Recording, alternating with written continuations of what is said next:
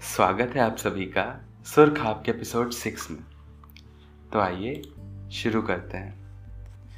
7 अक्षरों की तू जिंदगी कितनी बदनाम है, नादान है वो जो शायद तेरे रूपों से अनजान है। 7 अक्षरों की तू जिंदगी कितनी बदनाम है, नादान है वो जो शायद तेरे रूपों से अनजान है।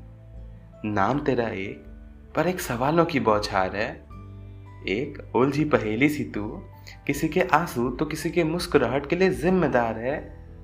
7 अक्षरों की तू जिंदगी कितनी बदनाम है। उम्र देखती नहीं कभी तो किसी पे भी बोझ डालने के लिए तैयार है। पूछती भी नहीं उससे कभी, पूछती भी नहीं उससे कभी कि क्या वो इस झटके के लिए तैयार है। 7 अक्षरों की तू जिंदगी बहुत बदनाम है। इश्क करा देती उसे जो शायद आज भी प्यार से अनजान है।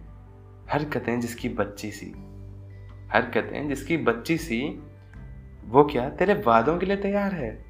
7 अक्षरों की तू जिंदगी कितनी बदनाम है। सही गलत की परख जिसे नहीं अभी, सही गलत की परख जिसे नहीं अभी, उसे बड़े फैसले लेने के लिए ये कैसे बेकरार है। धोखा मिलता है जिसे अपनों से, धोखा मिलता है जिसे अपनों से, पूछो उससे ये कैसी धांधली है।